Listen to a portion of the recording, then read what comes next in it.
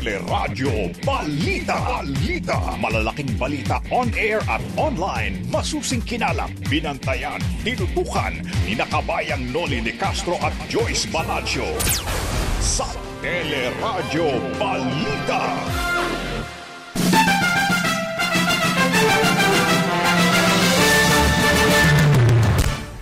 National Vaccine Operations Center kinumpirmang may 3 namatay matapos mabakunahan laban sa COVID-19. Severe COVID outbreak nararanasan na sa Iloilo City at Baguio City ayon sa Octa Research Group. Halos 300 Pinoy na dumarating sa bansa kada araw positibo sa COVID-19 ayon sa Bureau of Quarantine. Sa variant ng Omicron na BA.2, nadiskubre sa United Kingdom at naitala na rin umano sa 40 bansa. Iba pang suspect sa BDO hacking account na tukoy na tinutugis na ng NBI, isa pang bangko tinangka rin umanong i-hack ng mga suspect. Presyo ng gasolina, diesel at kerosene, tataas ng mula 1.50 hanggang halos 2 piso ang kada litro simula bukas. Price control sa presyo ng galunggong, inihirit naman ng grupo ng pamalakaya. At Mark Magsayo, tinanghal na bagong WBC flyweight of featherweight champion matapos talunin ng Amerikanong si Gary Russell Jr. Sa ating showbiz spotlight, pinag-uusapang teleserye na The Broken Marriage Vow, mapapanood na simula mamayang gabi. Magandang umaga, bayan! Yan po ang ulo ng ating mga nagbabagang balita ngayong araw na Lunes, ika-20 ng Enero 2022. At siyempre po, kasama naman natin ngayong umaga ang ating kabalitaan. Sa pangalan po ni Joyce Balancio, ako si Johnson Malabat. Ako naman po ang inyong kabayan, si Noli de Castro. Kami po ang maghatid sa inyo ng ating mga nagbabagang balita.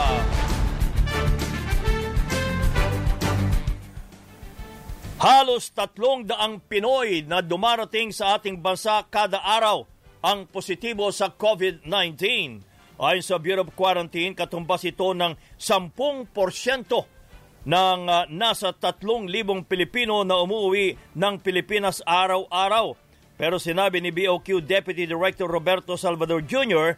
na marami na ang nakatapos ng kanilang isolation, kaya bahagyan ng lumuluwag ang mga quarantine hotel. Sa ngayon po, ang average po natin per day na arrivals natin, yung capacity natin is 3,000. Ang nagpa-positive po every day is close to 300. So approximately po 10% to 14% po ang nagpa-positive sa mga arrivals nating mga Pilipino.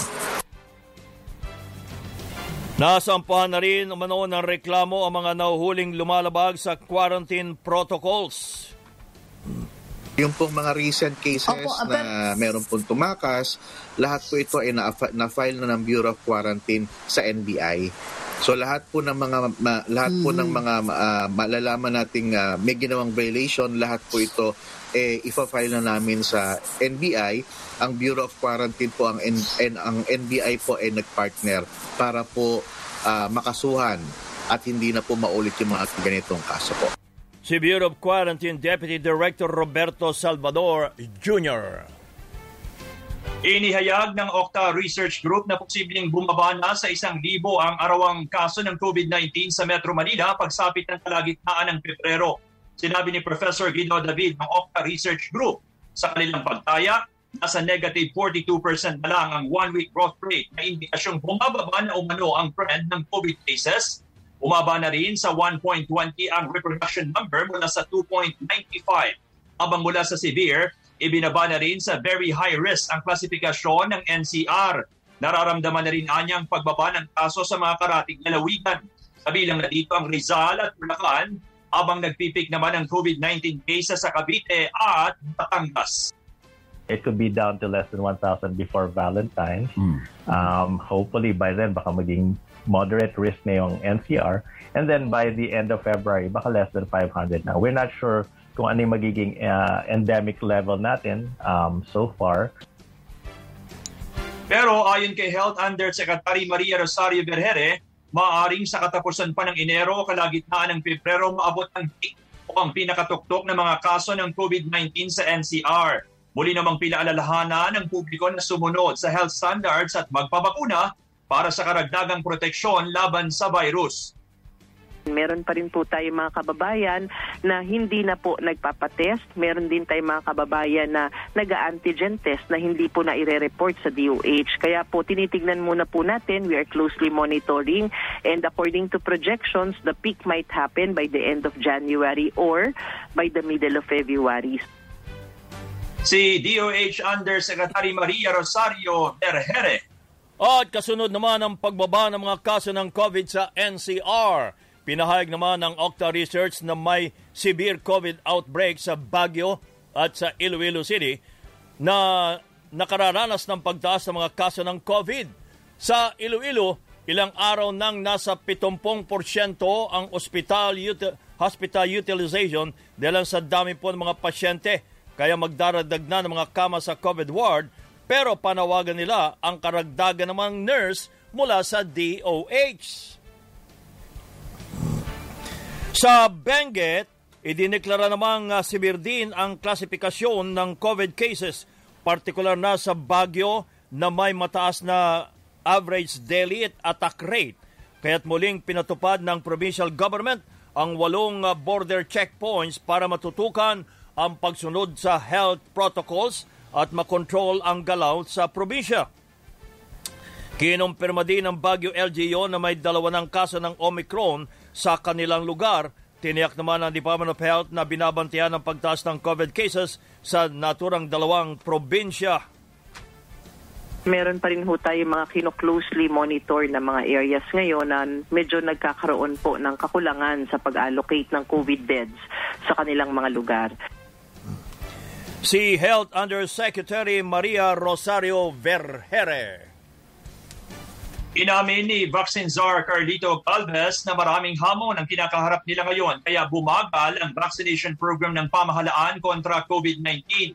Ayon kay Galvez, isa sa mga dahilan ng paghagupit ng bagyong ulat noong Disyembre na pininsalang maraming rehiyon sa bansa. Dahil dito, nakatutok niya ang gobyerno sa relief at rehabilitation efforts sa mga hinagupit ng bagyo. Nakaka-apekto rin niya ang papalapit na halalan dahil ilang lokal na opisyal ay nakatutok na sa kanilang pagtakbo sa eleksyon.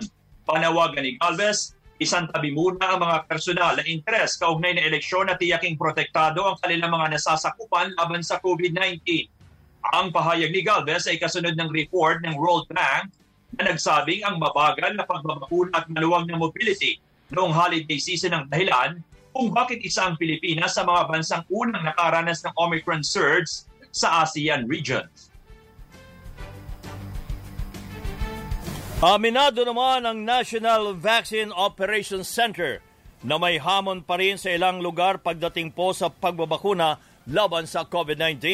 Sinabi sa teleradyo ni NVOC Chairperson at Health Undersecretary Mirna Cabotaje na kaya mababa pa rin ang bilang ng mga bakunado sa ilang lugar sa labas ng Metro Manila ay dahil po sa hamon ng logistics at kakulangan sa cold storage facility. Nakaapekto rin naman ang hagupit ng bagyong Odette na sumira naman sa mga vaccination sites at mga bakunahan at mga bakuna. It's really the advocacy. May mga konting hesitancy, although nasabi natin bumaba na siya. Tapos yung mga logistics challenges, no? In some areas, hindi available yung cold storage sa Basulta, Basilan, Cebu, Tawi-Tawi, especially Cebu and Tawi-Tawi. Sometimes the seas are very rough, so yung pag-transport ng bakuna will becomes a problem, and kailangan na talagang pag-ibayuhin yung pagkumbinsi sa mga kailangan bakunahan and then make the vaccines available. Inamin din ni Yusek Cabotaje na may 3 kumpirmadong namatay matapos mabakunahan ng COVID-19 o laban sa COVID-19. Walang ibang detalyeng binigay ang opisyal pero pinaliwanag niyang masusi ng pinag-aaralan ng mga eksperto sa mga datos para malaman kung may kinalaman nga ba ang bakuna sa pagkamatay ng ilang nabakunahan. there have been 3 deaths na ang final diagnosis ay related, no? So so far, yun ang alam kong nasa datos natin na binigyan ng final conclusion na ito ay dahil sa pagbabakuna. Si DOH Undersecretary Mirna Cabotaje. May agam-agam pa rin ang ilang magulang sa COVID-19 vaccination ng mga batang edad 5 hanggang 11 na inaasahang magsisimula na sa susunod na buwan. Pero ayon kay Pediatric Infectious Disease Society of the Philippines President Dr. Mary Ann Bunye, lumabas sa mga pagsusuri at testing na mabisa at ligtas ang COVID vaccines para sa mga bata kaysa sa posibleng side effects nito. Ang mga bakuna ay mabisa at ligtas para sa mga bata. Ang nakita lang nilang most common reactions were vomiting and fever. Okay? I know everybody is a little bit anxious about the myocarditis, which is a rare adverse event. This usually happens on the second dose. But comparing this adverse reaction between these kids, there were less number of myocarditis events in the 5 to 11 years old compared to the 12 to 17 years old. Inirekomenda rin ng PIDSP at ng Philippine Pediatric Society ang COVID vaccination sa mga bata. 12.5 million na mga batang 5 to 11 years old ang target mabakunahan at hinihintay pa ng DOH ang guidelines para sa phase rollout na uunahin ng maliliit na grupo sa Metro Manila bago palawigin sa ibang mga lugar. Ayon sa DOH, mahalaga ang sapat na panahon sa mga magulang para ihanda ang kanilang anak sa pagbabakuna tulad ng maayos na paliwanag sa proseso ng pagbabakuna, paghahanda ng mga dokumento at informed consent forms at pagbabantay sa lagay ng anak matapos bakunahan. Ay hindi dapat tayo nagmamadali. Talagang bibigyan natin ng konting panahon o sapat na panahon para maipaliwanag yung mga pag-aalala, takot, agam-agam ng mga magulang. Kailangan maintindihan ng mga bata na ito ay proteksyon para sa kanila at sa mga kasama nila sa bahay. Kasama na rin kung mga kalaro nila kung balang araw magbabalik ang paglalaro sa ibang bata. Si Dr. Eric Tayag ng DOH. Nagbabaga pa rin ang mga balita sa pagbabalik ng Teleradyo Balita.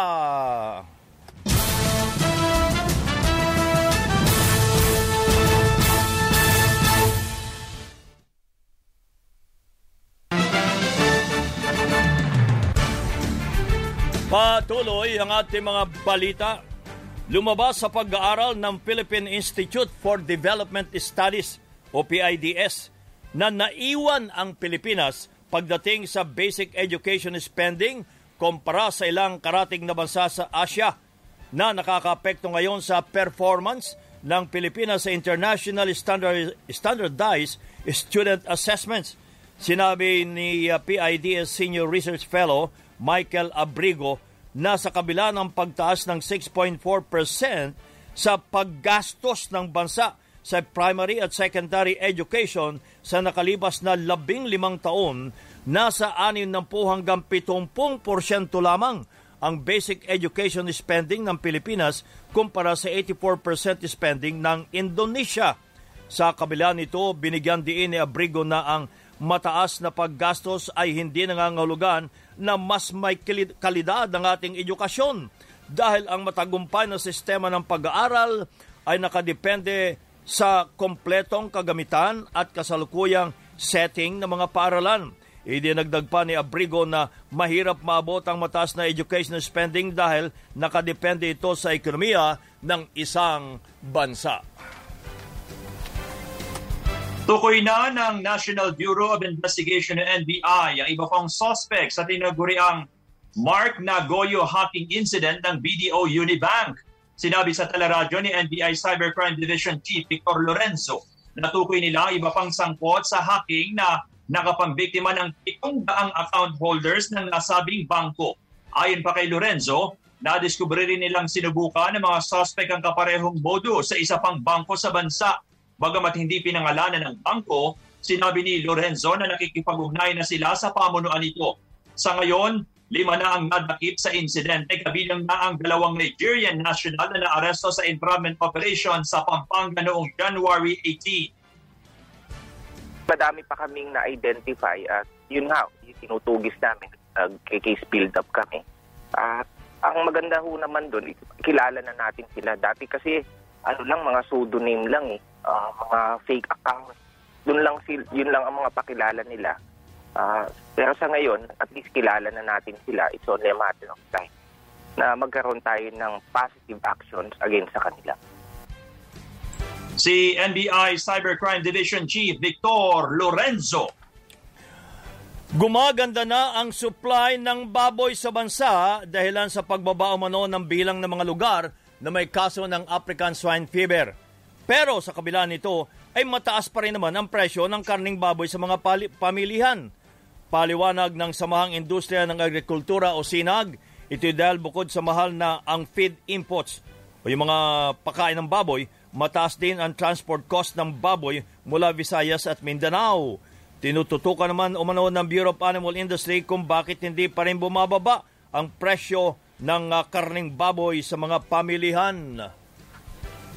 Yung dating 160 na nandito sa merkado, 160 na live weight, dapat ibebenta lang yan ng 270 pesos. Ngayon, dahil galing Mindanao, may transport cost, so tumaas yung transport cost ng mga kukuha doon. Kaya from the start, sinabi na natin na dapat sinubsidy yung local, hindi yung imported. Si Sinag Chairman Rosendo So, umapila naman ang grupong pamalakaya sa pamahalaan na magpatupad ng price control sa mataas na presyo ng galunggong at iba pang uri ng isda. Ayon sa grupo, ang pagmahal ng galunggong ay dahilan sa kabiguan ng gobyernong i-regulate ang mga pribadong trader na nagtataas naman ng wholesale price. Dahil dito na dadamay din ang presyohan ng iba pang isdang ibinebenta sa mga palengke. Sa ibang balita, itinanghal na bagong WBC featherweight champion ang 26 na taong gulang na Pinoy boxer na si Mark Magnifico Magsayo. Iti matapos talunin ng Amerikanong si Gary Russell Jr. by a majority decision sa kanilang bakbakan sa Atlantic City sa New Jersey. Nananatiling undefeated ang bagong kampiyon na si Magsayo na may 24 wins. Nagpaabot naman ito ng pasasalamat sa kanyang mga taga-suporta na isa sa inspirasyon sa pagkamit ng kanyang pangarap na maging world boxing champion. Sobrang saya ko kasi yung pangarap ko natupad na. Ito yung hinihingi ko kay God sa buong team ko na maging world champion. Sobrang saya. Ginawa ko talaga hard work sa gym everyday, walang tigil sa training, takbo sa bundok, sparring, at yun dasal. Si WBC featherweight champion Mark Magnifico Magsayo. Maliban po sa Omicron variant, binabantayan na rin ng mga scientist ang natuklasan naman na sub-variant ng Omicron na sinasabing tumama na sa mahigit na 400 individual sa UK o United Kingdom noong unang linggo ng Enero. Ayon po sa UK Health Security Agency, na-detect na rin ang 40 bansa na tinatawag na BA.2 sub-variant na maraming naitala sa India, Denmark at Sweden. Nababahala ngayon ng mga eksperto dahil sa mabilis na pagkalat po ng naturang Omicron sub-variant sa ibang bansa, kaya patuloy ang kanilang pag-aaral dito. Tinuturing pa lang na variant under investigation ang BA.2 pero inalerto na ng British authorities ang ibang mga bansa para higpitan ang kanilang pagbabantay at seguridad. Umabot na sa 3,417,216 na mga kaso ng COVID-19 sa bansa. Hindi matapos madagdagang 29,828 na bagong kaso kahit na 2 laboratorio ang hindi nakapagsumite ng datos. Bagamat bumaba ang naitalang bilang ng bagong COVID cases, ito pa rin ang ika-11 sa pinakamataas na dagdag na mga kaso mula nang mag-umpisa ang pandemya. Sa nasabing bilang, 53,472 nang namatay. Halos 37,000 naman ang nadagdag sa mga gumaling para sa kabuang bilang na 3,090,164 na total recoveries. Nananatili naman sa 273,580 ang active cases, habang nasa 41.8% ang positivity rate o mga nagpo-positibo sa mga nagpa-COVID test. Samantala, umabot na sa 1,413 ang naturukan ng booster shot sa 5 butika at 2 klinika na kabilang sa pilot run ng res bakuna sa butika. Ayon sa National Vaccination Operations Center, pinag-aaralan na rin nila ang pagpapabilis ng training sa mga pharmacies sa iba pang mga branch ng accredited na butika at clinic sa Central Luzon at Calabarzon para mabuksan na rin ang bakunahan sa susunod na buwan.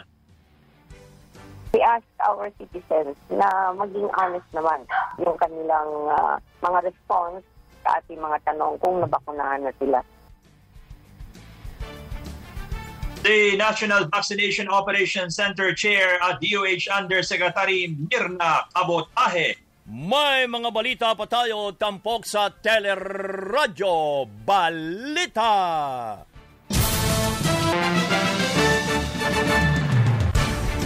Patuloy naman ang ating mga balita sa Radyo Balita. 4 ang arestado dahilan sa sinasabing paggawa at pagbebenta ng mga peking COVID-19 vaccination cards. Sa Marikina, timbog sa entrapment operation sina Rovelyn Lebores at Alma Ramirez matapos isumbong ang isang computer shop sa barangay Tumana na gumagawa umano ng peking vaccination cards na ibinebenta naman sa halagang 250 pesos. Sa Davao del Sur, nadakip din ang 2 babaeng layout artist na gumagawa rin umano ng peking vaccination cards sa Digo City. Nakuha sa kanila ang ilang gamit sa paggawa ng peking vaccination card at mark money. Pare-parehong maharap sa kasong falsification of public documents ang 4 na naarestong individual. Mahigpit na rin ipinatutupad ang no vaccine, no ride policy sa mga pasahero ng Linya Aquino International Airport o NAIA. Bago makapasok sa paliparan, mahigpit na binubutsisi ang vaccine card ng bawat pasahero kasama ang valid ID. Sa kabila nito, iniyak ng Media Affairs Office ng NAIA na walang stranded na pasahero sa ipinatupad nilang karagdagang proseso. Pinapapasok pa rin sa paliparan ng mga hindi bakunadong bata na 11 taong gulang pababa, basta't bakunado ang kanilang magulang o guardian. Kung nakakaisang dose pa lang o hindi bakunado pero may essential trip, papapasukin pa rin basta't makakapagpresenta ng negatibong RT-PCR test result. Samantala, makabiyahe na ngayong araw pa Zamboanga ang mahigit sa 100 pasaherong natenga sa Manila Port dahil sa no vaccine, no ride policy. Sabi sa teleradyo ni Philippine Ports Authority General Manager Attorney J. Santiago na pinahintulutan ng makabiyahe ang mga pasahero dahil sa humanitarian consideration kasi na rin sa direktiba ng DOTR. Ilan sa kanila ay binakunahan na rin ng Manila LGU habang nakipag-ugnayan na ang PPA sa Zamboanga City LGU sa requirements nitong negative COVID test result. Bago bumiyahe, sasalang sa antigen test ang stranded na pasahero. Kung magnegatibo, papayagan silang makaalis habang i-isolate naman ang mga magpo-positibo sa testing. Ito sa implementasyon natin na out of compassion na lang in humanitarian consideration, we would want na po sana yung ibang kababayan natin na to take advantage of. Dahil kung ganun po mangyari, lahat na lamang po magsasabi uwit, wala na, mababaliwala po yung talagang intention po nung mga circular na ma-prevent po yung pag-spread pa, yung pag-further spread po nung COVID-19 virus natin. Si PPA General Manager Attorney J. Santiago. Samantala, kinundina ng Integrated Bar of the Philippines ang no vaccine, no ride policy ng pamahalaan. Ayon sa IBP, suportado nila ang pagbabakuna bilang solusyon sa pandemya pero hindi umano patas at makatwiran ng naturang patakaran. Dahil hindi dapat nalalabag ang karapatan ng mga hindi bakunado dahil wala pang batas sa mandatory vaccination. Hindi rin maaaring limitahan ng gobyerno, LGU o namang ahensya ang galaw at pagbiyahe ng publiko. Samantala sa Pampanga, nasamsam ang mahigit sa 5 milyong pisong halaga ng ecstasy sa Port of Clark sa bayan ng Mabalacat.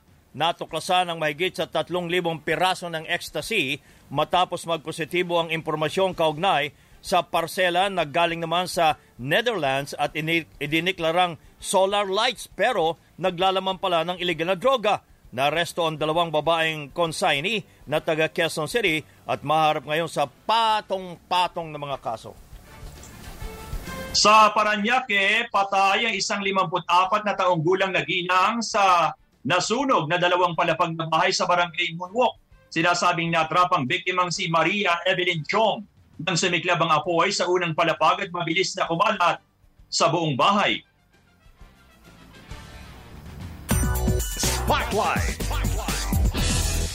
Good morning, Miss Geniel Krishnan. Good morning, Geniel. Good morning sa inyo, kabayan at Johnson. Sa ating showbiz Spotlight, pinag-uusapan na sa social media ang The Broken Marriage Vow matapos i-upload ang ilang unang episodes sa streaming sites na VU at iWantTFC. Kahapon, ipinakilala na sa asap natin to ang stellar cast, kung saan inawit din ni Angeline Quinto ang theme song ng serye. Mamayang gabi na ipalalabas ang pilot episode ng The Broken Marriage Vow sa telebisyon na mapapanood sa Kapamilya Channel, Kapamilya Online Live, A to Z, TV5 at TFC. Kahit na paalam na, walang tigil ang luha. Sa alaala ng kahapon, walang pagsisisi. Sa pag-ibig, walang pagsisisi. Sa pag-ibig. Para sa Showbiz Spotlight, ako si Geniel Krishnan. Balik sa inyo, kabayan. Maraming salamat, Miss Geniel Krishnan. Yan po ang kabuuan ng ating mga balita. Itinampok sa Radyo Balita. Salamat, kabayan. Ako po si Johnson Manabat. Maraming salamat, Johnson. Ako naman po ang inyong kabayan, si Noli De Castro. Kami po ay nagpapasalamat. Nag-iwan muna ng isang magandang umaga, bayan!